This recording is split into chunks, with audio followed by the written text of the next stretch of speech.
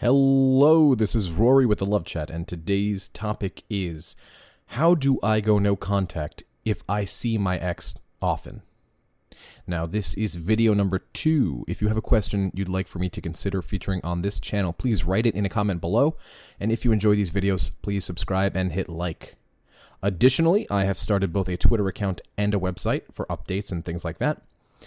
All right, so let's jump right on in. This is a big question. A lot of people ask me all the time, how the hell do I go no contact when I see my ex, be it school, or maybe you guys are still domestic partners or anything like that. So we're going to dive into that. We're going to talk a little bit about it. And hopefully I can give you guys some strategies that will help you get through this very weird and very difficult time. Now then, the first thing that I think of when I hear this question is, okay, Rory, I see that my ex is in my class. She's recently broken up with me, or I've recently broken up with him, or whatever. How do I go no contact on somebody I see all the time? How can I do that? Short of ignoring them, which you tell us not to do. All right, so no contact is an idea. And the idea basically is that we're not accepting the situation that they're putting us into, and so our version of rejecting what they want to do to us is no contact. But as we've discussed in the past, no contact isn't just for getting your ex back. It's also for working on yourself and getting yourself away from your ex and having your ex be out of sight, out of mind, and it's more for you than it is for the other person. Now, how do we maintain no contact when we constantly see them?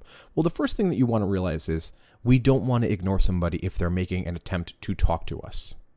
And so if you are in a situation where you can't go no contact because you see this other person all the time, like I said, be it in a classroom or in a domestic living situation or at work or what have you, this is a blanket statement, as always.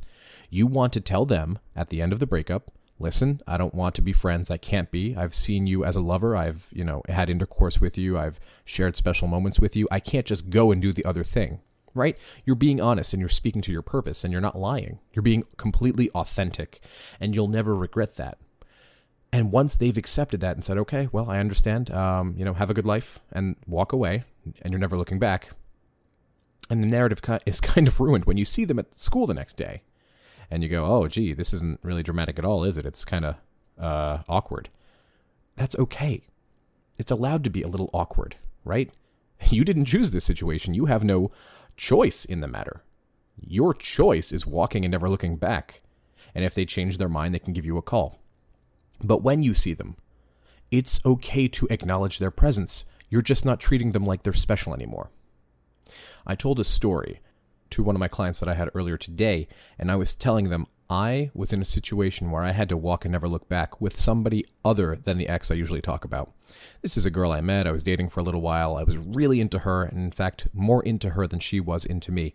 And basically, I over-pursued her before I really knew how all this stuff worked and how the psychology worked. And, well, what did that do? It got me friend-zoned. But I knew enough to walk and never look back. And basically what happened was I told her I wasn't cool with the situation and I wouldn't accept it. And I still had to see her because it was school.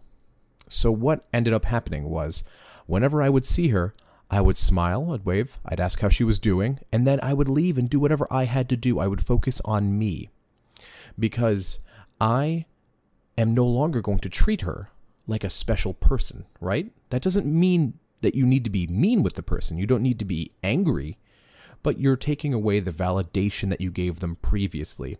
You're telling them, hey, you're not special. You're just another person. You couldn't give me what I wanted. And you won't allow me to give you what I think you want. And so I'm walking away. I'm not going to give you that special privilege of interacting with me in that way. It's as simple as that, right? So we're going to be tossed into situations where we see our former significant other and there's nothing we can really do about it except keep it humble.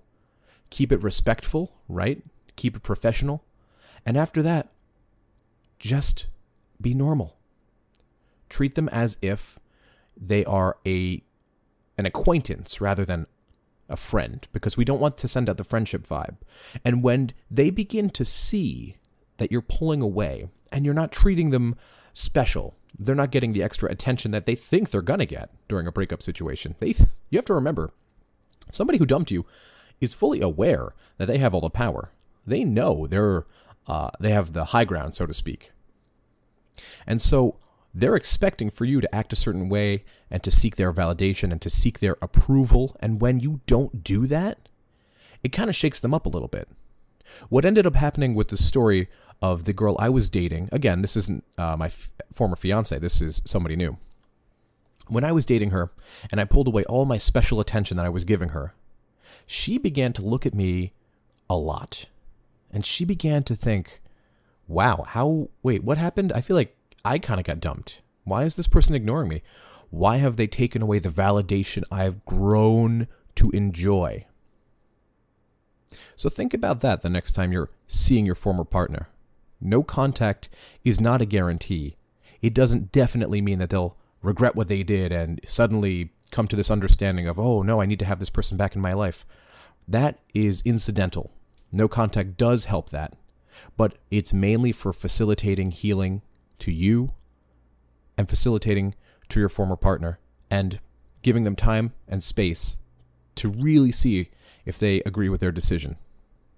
So, to wrap it up, if you have to see somebody who you are no longer in a relationship with at school or at work or in a domestic partnership, you simply remove any of the special attention and validation that you were giving them, and at that point, it's their time to see what it's like to be with you without that extra validation. And if they don't like it, you bet they're going to start to second guess their decision. That's all I had for today. If you found my video helpful, I'd be really grateful if you'd subscribe and hit like. Please leave a comment below and tell me what topics you'd like covered in the future. And if you'd like coaching on your particular situation, please email me at thelovechat@gmail.com and visit my website, thelovechat.net/coaching. Until next time.